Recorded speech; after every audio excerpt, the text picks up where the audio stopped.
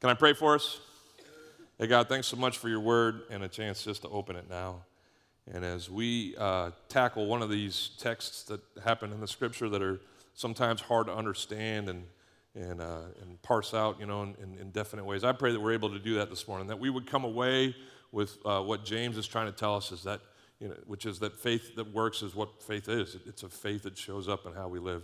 God, I pray that you would continue to shape our minds and help us to understand you and to acknowledge you in our thoughts. But would you help us to take those thoughts and make them real in our lives? Would we have, a synchronized life where what we say and think about you is how we live in life for you? So, as always, get me out of the way, speak in my place. Grant us your grace this morning in hearing you, and then help us to walk from here changed by you. And I pray it in Jesus' name. Amen. We've been studying this great book in the backs of your Bibles called the Book of James. It was written by James. He's the half-brother of Jesus himself. He was the pastor of the first church in Jerusalem. And that's not like, just one of the churches in Jerusalem. It was the first church and only church in Jerusalem around, 45 A.D. In 49 A.D., he writes this letter to the Christians, or the Jewish Christians who've been dispersed abroad.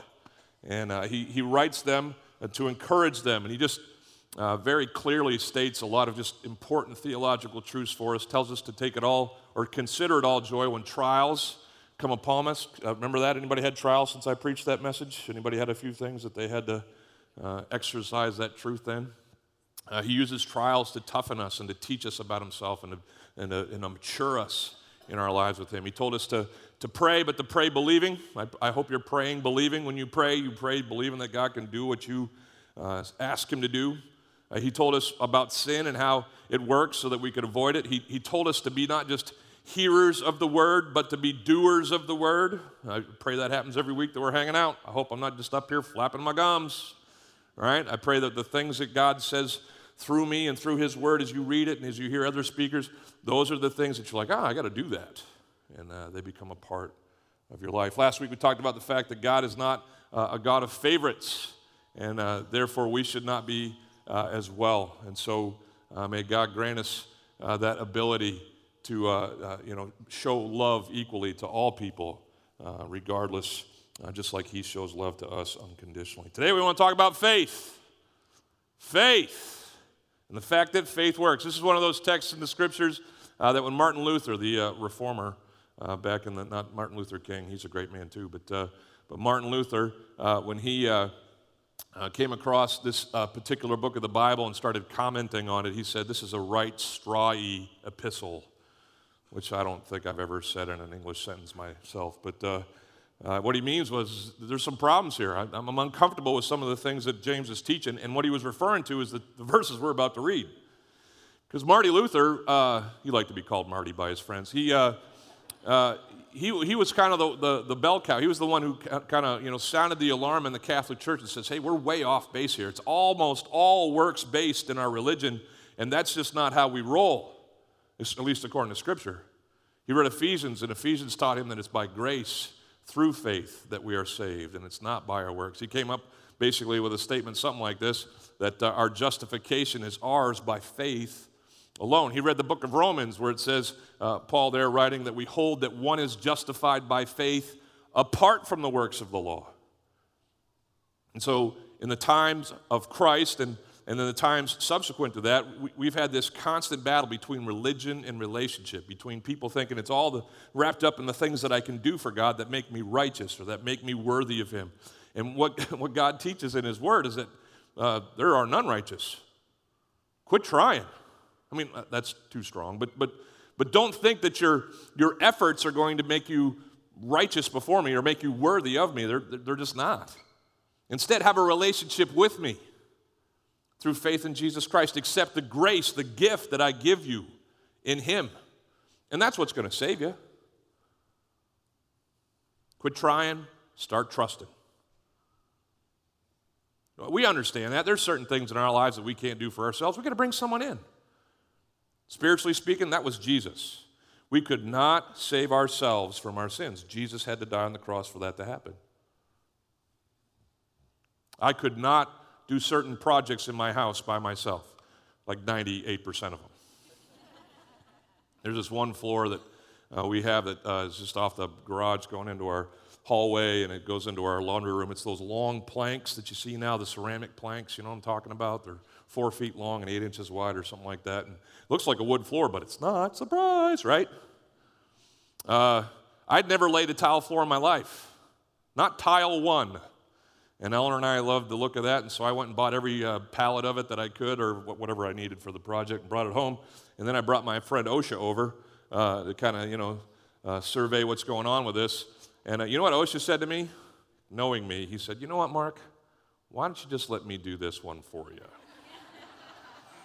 And I'm really grateful that I did, because he had to pour self-leveling cement just to make the floor even enough so that he could put this tile down. And even as he was putting the tiles down, apparently, I'm not a tile layer, but it's more complex to lay a rectangle tile than a square one, because the corners on this end can bubble up and da-da-da-da-da. And then you're tripping as you come into the house, and people sue you when they come over. I mean, that's bad, right? So OSHA did it perfectly, or as far as perfect looks to me. And I'm certain that I could not have done as well. That's what Paul's teaching. You're just not going to do this salvation thing as well as Jesus will. Give up. Trust him. All right? In Romans 4, verse 5, it says this as we continue on. It says that to the one who does not work but believes in him, who justifies the ungodly, read Jesus, his faith is counted as righteousness. I could read you verse after verse on this. Is everybody happy with what I've given you? Let's move on then. It's by faith that we are saved. Justification comes by faith alone. But there's this misunderstanding about faith, and that's what we want to tackle today. There's lots of ways that you can define faith. Faith certainly has, in any definition, a component of belief. But what James is going to argue today is that faith goes way beyond just mental assent, way beyond just believing in God or believing in Jesus and that he came to die for our sins. It goes into affecting how we live our lives. What he's going to say is that salvation is ours by a faith that is not alone. And this is the confusing part, the part that Martin Luther kind of got his hackles up over. He's like, wait a minute, it can't be both. So let me kind of clarify it by this. If this is the finish line of our faith, if this is us crossing over from death to life, from darkness to light, from not having faith in Jesus to having a relationship with him, here's what Paul and many of the other writers of the scriptures teaches us. On this side of this line of faith, your works cannot and do not help you. All right? It's by faith alone that we enter into this relationship with Jesus Christ and cross that line. Everybody with me? On this side of our salvation decision, our faith is proven. It is pronounced and substantivized. That's not the right word, but it is shown. There, that's even easier. One syllable. It is shown by the fact that our works, our lives, are radically different because we've made that faith without works on the front side of this decision. Our faith is our proof. Our works is our proof of our faith. Look what he says, and this is borne out in what James teaches here in chapter 2 of his book. He says, "What good is it, my brothers, if someone says he has faith but does not have works?" This is a rhetorical question. You know what the answer is in James's mind? It's no good at all. It doesn't make sense at all that you would go to this, extent of believing in God, believing in his son Jesus, and it doesn't change your life. He asks again, he says, can that faith save him? And his answer is going to be, no. It's just a faith that has a mental assent, a belief in, an understanding of. But it hasn't changed a person's life. We see that in our lives, lots of different places. I sat down at a couple different foundations, charity gatherings, where they were asking people to, be willing to give towards their causes this week. And one, the Women's Resource Center, they had a luncheon this week. I went and sat down, and Eleanor and I just looked at each other and said, yeah, we want to be a part of supporting this organization because we know they're housed right here on our campus. We know the people involved. We know the mission involved. We've seen the results in the lives of folks. We believe in what's happening at the Women's Resource Center. So we got involved. Our belief had action. I went to this other one, and I think it's a great organization. I think it's got a great mission, but it doesn't have my support on the level that Women's Resource Center does because, well, I'm just not involved in that one as much as as much as I am with Women's Resource Center. It's kind of, how about this? It's kind of like dating and marriage. Anybody remember those? Yeah. So when I started dating Eleanor, which was a blast, we were in college and couldn't wait to see her again, and I'd write her notes because that's what we used to do before technology happened, right? Everybody who writes text now with your thumbs used to have to use a pen. Anyway, but I'd write her notes, and I'd stalk her on campus in a good way, and I'd wait for her to get out of classes sometimes so I could walk her places. And we'd see each other whenever we could. I'd love to see her on the weekends, right? But as our love for each other progressed, we went through 3.5 years roughly of ups and downs. We finally decided this is it. And we started hurtling towards commitment. About 3 or 4 months after we got together the last time, I asked her to marry me. And that started signaling some changes in our relationship. 9 months later, we were married, and then the change was complete. That girl came home with me. And we started figuring out just how selfish we are through that 24/7, 365-day experience called marriage. Everybody remember what I'm talking about? You thought you were cool, but then you got married, and you're like, oh, I'm a dog. I'm really selfish. And so in those selfish moments, when our selfishness would come to the fore and we'd have arguments and disagreements about who we were and stuff like that, our commitment to each other in marriage led us to change, not perfectly, still working on it 25 years later, but led us to change who we were for the sake of our commitment. I think there's a lot of people in the church who are dating God. Love to see him on the weekends. Crazy about him, talk about him on Facebook, forward stuff, like the idea of him. Especially the grace and mercy and love parts, those are great. But our belief, our dating of God is kind of this like uncommitted belief. It's this, we're involved, but we're not one. And what James is arguing here is that that's not a belief at all. That's not a faith at all. Now let me pause here, because some of you are like, well, Mark, I'm not perfect. Hey, join the crowd, right?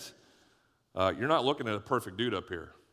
Perfection is not something that I even hope to achieve in this lifetime. I don't mean to be like just, giving myself a break, but it's just we're going to war against the old man and against flesh for the rest of our lives until we are redeemed and given perfection in the life that is to come. That's what we understand from Scripture. So I'm not saying that you should be perfect in your commitment to Christ, that you could ever be perfect. But here's what I am saying. If you believed in Jesus at some time and nothing changed, if you've always believed in Jesus, always gone to church, always kind of been around the scene, but nothing has gone beyond that simple belief to a life of commitment and change in how you live, you got to wonder if that's real faith. You got to wonder if that's, as James is arguing here, the faith that saves you. Because even though we can't, I think in this life experience perfection, we should experience progression. We should be, by God's grace, kind of like the Dow Jones that we would love to have. If we bought a stock here, we want it to go kind of, maybe there's ups and downs, but steady and up to the left or right or whatever the chart's supposed to be. You want it going up, right? Progression. You might fall back in certain moments, but you learn from those mistakes, and you continue to progress in your faith in Jesus Christ. That's a faith that saves, a faith that is constantly challenging us and changing the ways that we think and speak and do. Bottom line, our works can never save us. That's what Paul and others in the Scriptures teach us. Only faith can. Everybody agree? But a faith that fails to shape our works apparently can't save us either. It's not a valid faith, a true faith. If it's just what we think and not how we live, we got to wonder if it's faith at all. Or make these. You got to be a certain age to remember these. Do they still make these, kids? Do you guys still make these in class? I thought everything was on the iPad now. You just made planes on your iPad. Anyway, this is a big one. I could probably put an eye out with this, so I'm not going to throw it. But we used to make these all the time. And we would sit there, and some guys were really good at it. I actually asked different kids in my class if they would fold mine because again, it's one of those home improvement things. But let's just put it like this. When it comes to our lives with Jesus and our faith in him, he wants both faith and works. Once we've crossed over by faith alone into a relationship with him, he wants and desires our faith to change how we live. Now, if I were to take either of these off, I mean, faith comes off, is this thing going to fly? Okay, but if I take works off, and this is something that's very popular in the church today, is an overemphasis on grace and a de-emphasis on the things of obedience and trust and compliance with God and what he wants. But if I take my works off and just say, hey man, grace covers it, faith's good, is this thing going to fly? No. It's a both and. Faith alone saves us, but faith in our works proves that we have experienced a relationship with Jesus Christ because he changes how we live. So let's go on with the text and answer this question today. Why does God require a faith that works? Well, the first thing that we see is that faith without works, according to James, is useless. It's just useless. It's not practical. It doesn't make a change. And we can everybody agree with me that once sin came into the world, God set himself to redeeming what was broken, to bringing change and restoration back to the world? Well, if he's got a church full of people who just mentally assent to his existence and kind of believe that he's there, but they're not committed to being used by him to make a difference in the world, what good is that? His mission goes undone. He's like, no. A faith that doesn't change how you act is useless. It's like this. It's like this guitar over here. This is the guitar I was given when I graduated from seminary by my parents. It's one of my only, I treasure my wife and kids and all that stuff, but like a material thing.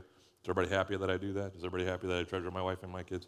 But material, I mean, I don't have a lot of stuff that I'm like, I can't, be without that. But this would be one of those things. It's precious to me. My parents, my dad, when he was alive, a musician gave me this guitar, and I've played it for 20 years now, or 15 years, whatever it is.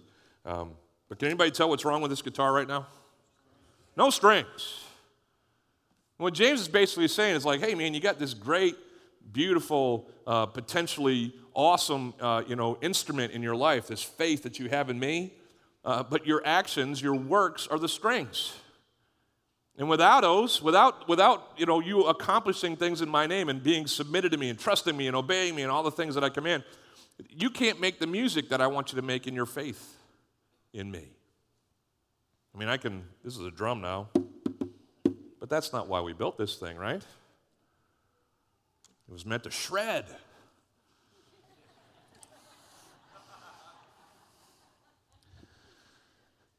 Look what James says. He says this. He says, if a brother or sister is poorly clothed, he keeps talking about the poor in his writings. If you notice that, it's kind of a theme.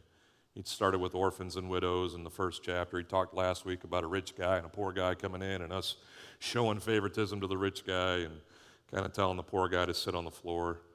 He says, but listen, man, get my point. He says, if our faith is true faith, it's changed how we look at everything in the world and how we act accordingly. He says, listen, if someone comes in, he's poorly clothed, he's lacking in daily food, and one of you says to that guy, hey, wow, looks like you've had a rough day. You know what? I'm going to pray for you. Go in peace. Be warmed and be filled. Let me confer this blessing over you. Be warm, be filled. I hope someone else gives you some food. I hope someone else gives you some clothes. Man, I'm for you, brother, because I'm a Christian. And that's what I was told to be. We do all those things, give all that speechy stuff, but without refuse or fail to give them something that they need for their body, then what good is it? If this is just all for show, all for speech, what good is it? We're going to be having Christmas here in a little while. Has anybody ever wrapped up presents just for show in your house? Like there's nothing in the box, but ladies, you just want to kind of decorate, so you get a bunch of empty boxes and you wrap them up in the paper and you put them all around the place. I remember as a little kid going into houses thinking, man, these guys are going to have just a killer Christmas. Look at all these boxes around here. And then I remember like walking up to one of them, because you're not supposed to shake them, at least in my house. I was like, we'll take that away. But in our house, we weren't supposed to shake them. But I remember one time being in this house with all these presents underneath the tree, and I picked one up, and I was like, it's a dud. And then I picked another one up, and I just kept shaking all these empty boxes, and I'm like, oh, what a ripoff. Christmas is going to stink in here. And I think sometimes that's people's approach to Christianity. Just wrap it up nice, make all the right speeches, say all the right things, post the right stuff on Facebook. But when push comes to shove, has our faith changed how we live? James says, man, if it hasn't, then what good is it? It accomplishes nothing. Not only that, he says this. He says, listen, why is a faith that works so important? So also a faith by itself, if it does not have works, is dead. That's pretty strong. Does everybody see that? He doesn't say it's just kind of suffering. It's kind of, on life support. It's just not there. Look, here's the next point I want to make. It says, faith is proven by works. And I've kind of been asserting that all morning. Faith is proven by the things that we do. Wouldn't it be great if we had some kind of app that when we walked into a room, our phone could somehow make Christians turn orange, right? Wouldn't that be great? Because then you can know who you don't want to be orange, Greg? Well, different color for you, okay? But but it'd be great if you could kind of just, scan the crowd and be like, brother, sister. I mean, for evangelism purposes alone, it could be like, all right, don't talk to them. Don't waste time. They're already in. Let me talk to them. But we don't have that, right? There's no wand like you have at the airport that could, test the presence of the Holy Spirit in your life. There's nothing like that, right? So how do we know if someone has put their faith in Jesus Christ? Well, surely there could be some people who are doing a lot of works and don't know Jesus. It's got to be both, right? But for those who claim to know Jesus, who claim to be a follower of Jesus Christ, it will show up in their fruit. Jesus was teaching one day and he says, hey, can figs come from a thorn bush? Can good fruit come from a bad tree? It's like, no, man.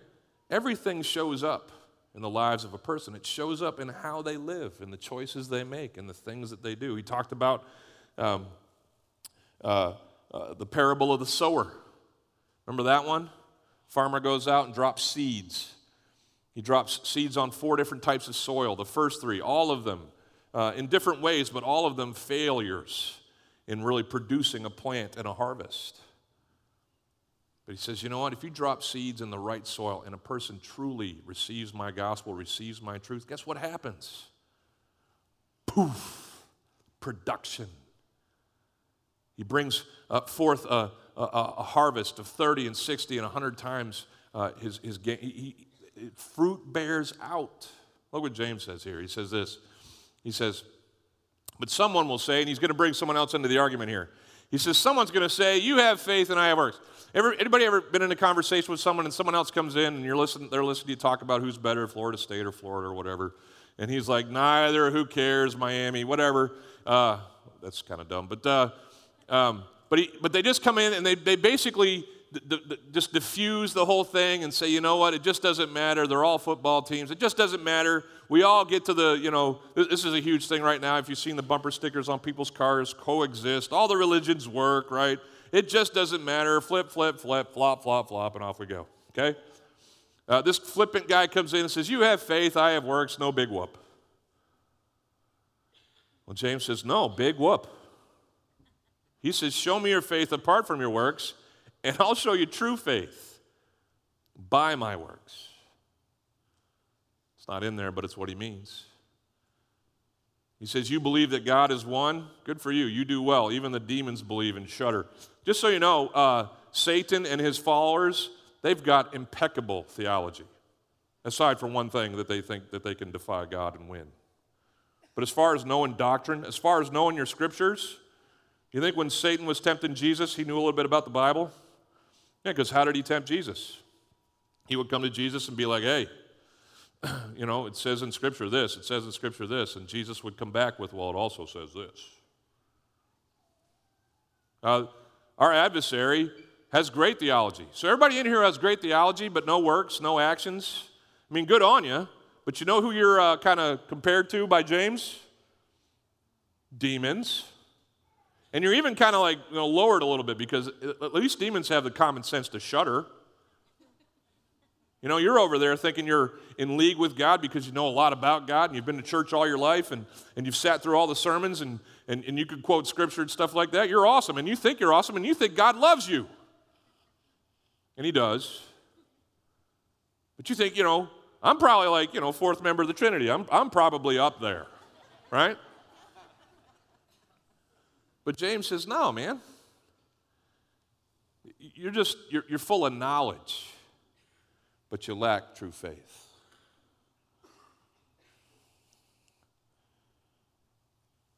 He's arguing for this whole thing that he said earlier is that, faith without works, it's useless. A faith without works is what proves, or faith with works is what proves that we have faith at all. Some of you want more, so James will give you more. Need proof that faith is proven by works? James says, look at this guy Abraham. He says this in verse 20. He says, do you want to be shown? He gets kind of feisty here, you foolish person. He's talking to that third guy who comes in the conversation and says, you got faith, I got works, whatever. He's like, listen, dummy. You want to be shown that faith apart from works is useless? He says this. He says, was not Abraham, our father, justified by works when he offered up his son Isaac on the altar? That's Genesis 22. He goes on and he says this. He says, you see that faith was active along with his works, and faith was completed by his works. Did you see this one? Probably all the verses we read this morning. This is what I want you to understand. This is what James is saying. Faith is active along with works, and faith is completed, proven, shown by our works. He goes on and he says this. He says, and the scripture was fulfilled that says, Abraham believed God and it was counted to him as righteousness, and he was called a friend of God. Ever read the Bible and you get a quote like that from the Old Testament and you just keep on going because that probably said that somewhere, right?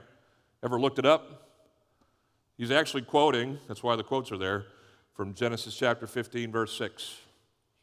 If you went back in your Bible and read that, you'd see that this is the first time the word belief is ever used in the scriptures. It's the first time that believe is ever mentioned. And it's used of Abraham, that he believed in God and his belief was counted to him as righteousness. If we go back to the plane, he had faith. What was his faith over?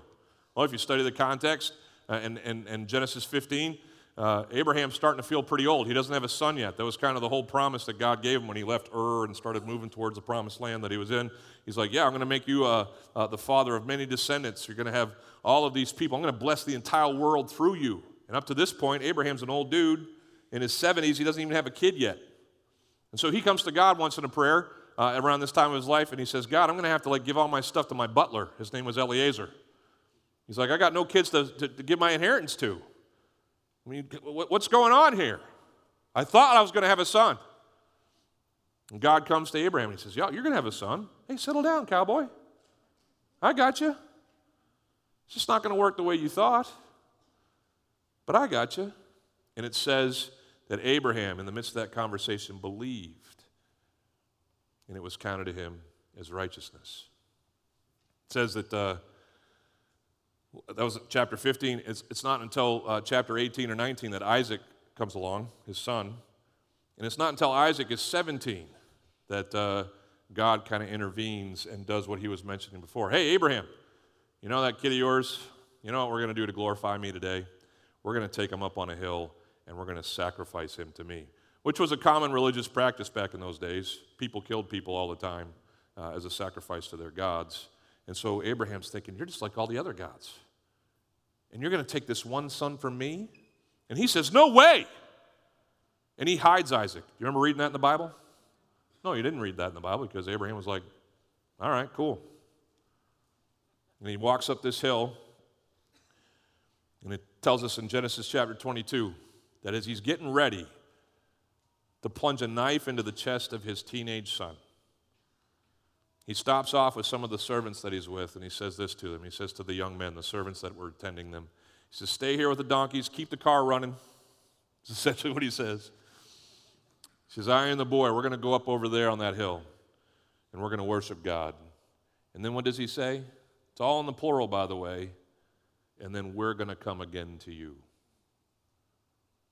That is a faith that propels action. He was so confident in his God, so confident that his promises were sure, so confident that he had given him Isaac as an old man. Remember that? He and Sarah? Old people. If he could give us a son miraculously in our old age, he can figure out a way to subvert death.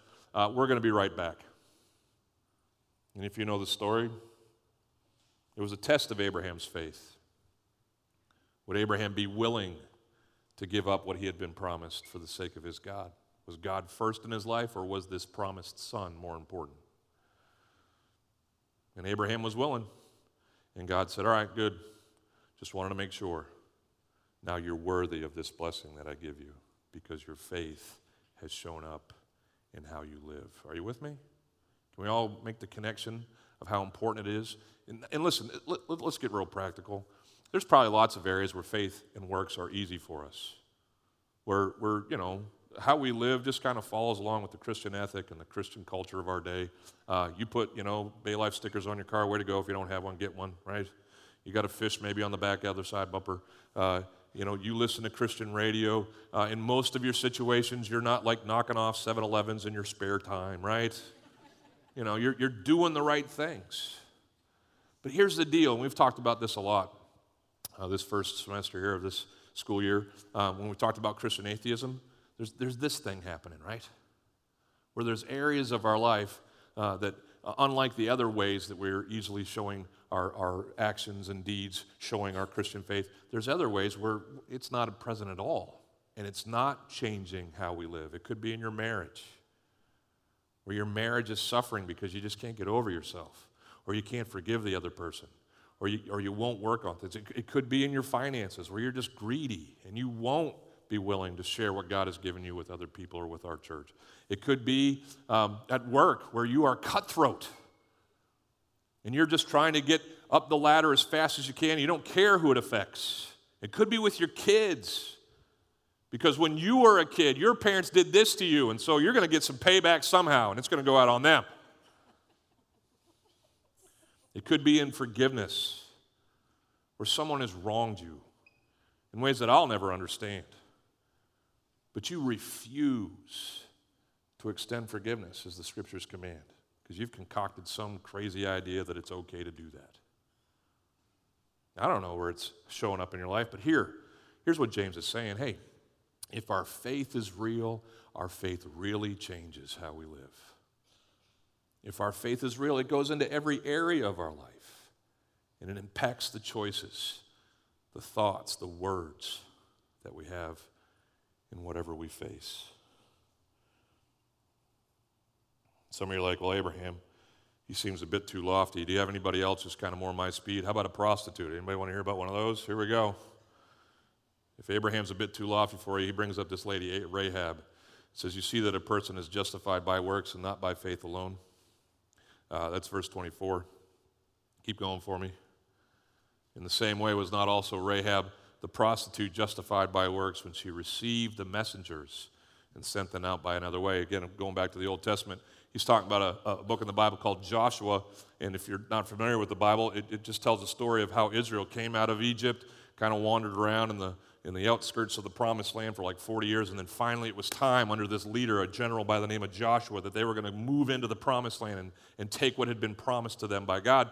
And one of the first cities that needed to go was this big walled city, and still in ancient history, it's the first known walled city in ancient history. It was this impenetrable, fortress, and the Jews, the Israelites, were trying to figure out how we're going to knock this sucker down. If you know the story, they didn't even, throw the first pickaxe at it. They just took a long walk, right? And then God knocked the walls down. But before they knew how God was going to make that all happen, they went in and spied out the city, and they sent some spies in, and they met this prostitute. Her name was Rahab. She lived, it says, inside the city walls. It basically means she lived at the base of the city walls. She lived at the places where all the traffic would happen so that prostitutes who wanted to do what they do could get the most potential customers.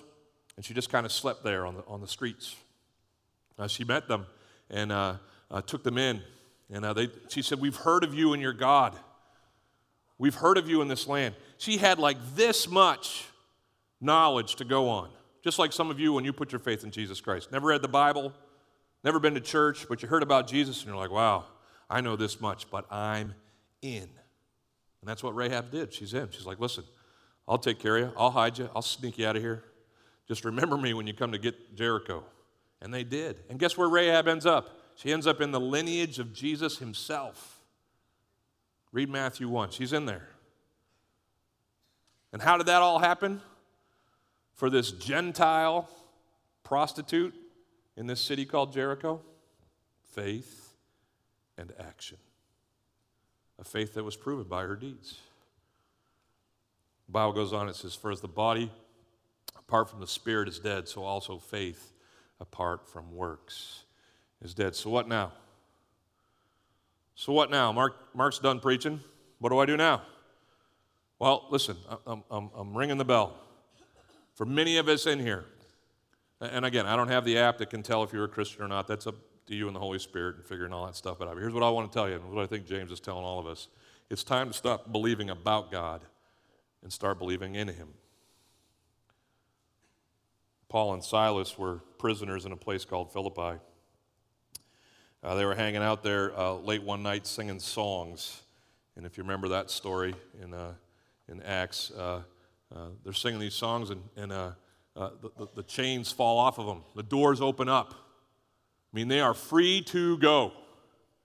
And the Philippian jailer who's in charge of their captivity comes down, he sees the doors open, and he just assumes immediately that the prisoners have escaped, and he's like, that's it, I'm dead. The Romans are going to kill me anyway. I might as well just end myself now. He's about to end himself, and you remember what Paul says? Hey, bro, we're right here. Settle down. Put the knife down, man. This is extreme. You're getting a little out of hand here. And he peeks around, and there they are. All these crazy singing Christians still in their cells. And this is what he says to them. He says, after he brings them out of their cells, he says, "Sirs, what must I do to be saved?" And they said, "Believe in the Lord Jesus, and you will be saved, you and your household." Now, we talk about that all the time when we talk about saving faith. Believe in Jesus, accept Jesus into your hearts, right?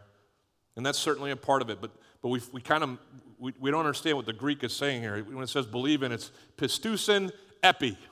Pisteusin is believe, and then epi is this preposition basically in the Greek language that goes way beyond mental assent. Epi means I'm going to put my full weight on. I'm going to lean towards. I'm going to quit resting in myself, and I'm going to go this way with who I am. Even in his communication with the Philippian jailer, Paul is saying, hey man, it's not enough just to have the knowledge of who God is. It's not just enough to be impressed with the miracles that God does. It's not just enough to see him on the weekends and date him in your life. You've got to commit. You've got to not just know about God. You've got to believe in God and rest yourself on him. It's like this chair, and I'll close with this as we get ready to sing. Everybody came in this morning, sat down on one of these. Anybody standing? Some of you are standing in the back. What's up? Do you guys believe that these chairs could hold you? Because everybody else sitting down did. You just all walked in, you're like, pow! Ooh, soft. Ooh. Right? I sat down in a chair in Honduras on a mission trip there once. It didn't hold me. It was made out of a very lower grade plastic that is not prepared for the American contours. And the legs came out from underneath me, remember? Painful stuff. Did I sit in another one of those chairs the whole time I was in Honduras? No. It was embarrassing once. We're not going to do that again. But I come in and I sit down on these all the time. Why? Because I've sat down on them 100 times. I know it works. And most of us, if we were asked about Jesus, we know he works. Here's what I'm telling you. He wants to work in every phase of your life, even in the things that you're not letting him work in yet. And so would you and I quit believing about God and believe in God? Would we let it be Jesus in everything that we are and everything that we do? Would we honor him first? look to him first, trust him, obey him, love him, and love those that he loves? Would we allow that to happen so that our faith can be seen in how we live? That's a faith that saves. It's a faith that changes our works and aligns them with the person of Christ. So let's stand. Let's sing this song today, and let's think about what we're singing in terms of what we've just heard from his word. That in every area of our lives, we'd allow Jesus to influence who we are, what we think, what we say, and what we do. Will you pray with me? Father in heaven, we thank you for our very being. Everything that we have and are is because you've given it to us. And we thank you for this day and a chance to remember you in it and a chance to worship you. As we sing about your son, Jesus, I pray that the heart's cry of every person in this room is that you would be first in every area of our lives, not just in how we think, but in how we live and the things that we say, the things that we do. Whether we're feeling abandoned, whether we're being blessed by acclaim, whether the fires and the flame arise around us, whatever we find ourselves in, God, would we choose you and our faith in you first to influence what we do and what we say and what we think. Lead us now into our lives, into those areas that maybe we've been reticent to trust you with. Lord, loosen our grip around those things that you can have your way in us. Thank you, lastly, for your son, Jesus, and for his work on our behalf. I'm so grateful that my works aren't required of me because they'd never be enough to bring me back into relationship with you, but because of Jesus, his death and his resurrection, because of his sinlessness, I can look to him and his perfection, and you can impute that to me through my faith in him. So thank you for Jesus, and I pray this in his name.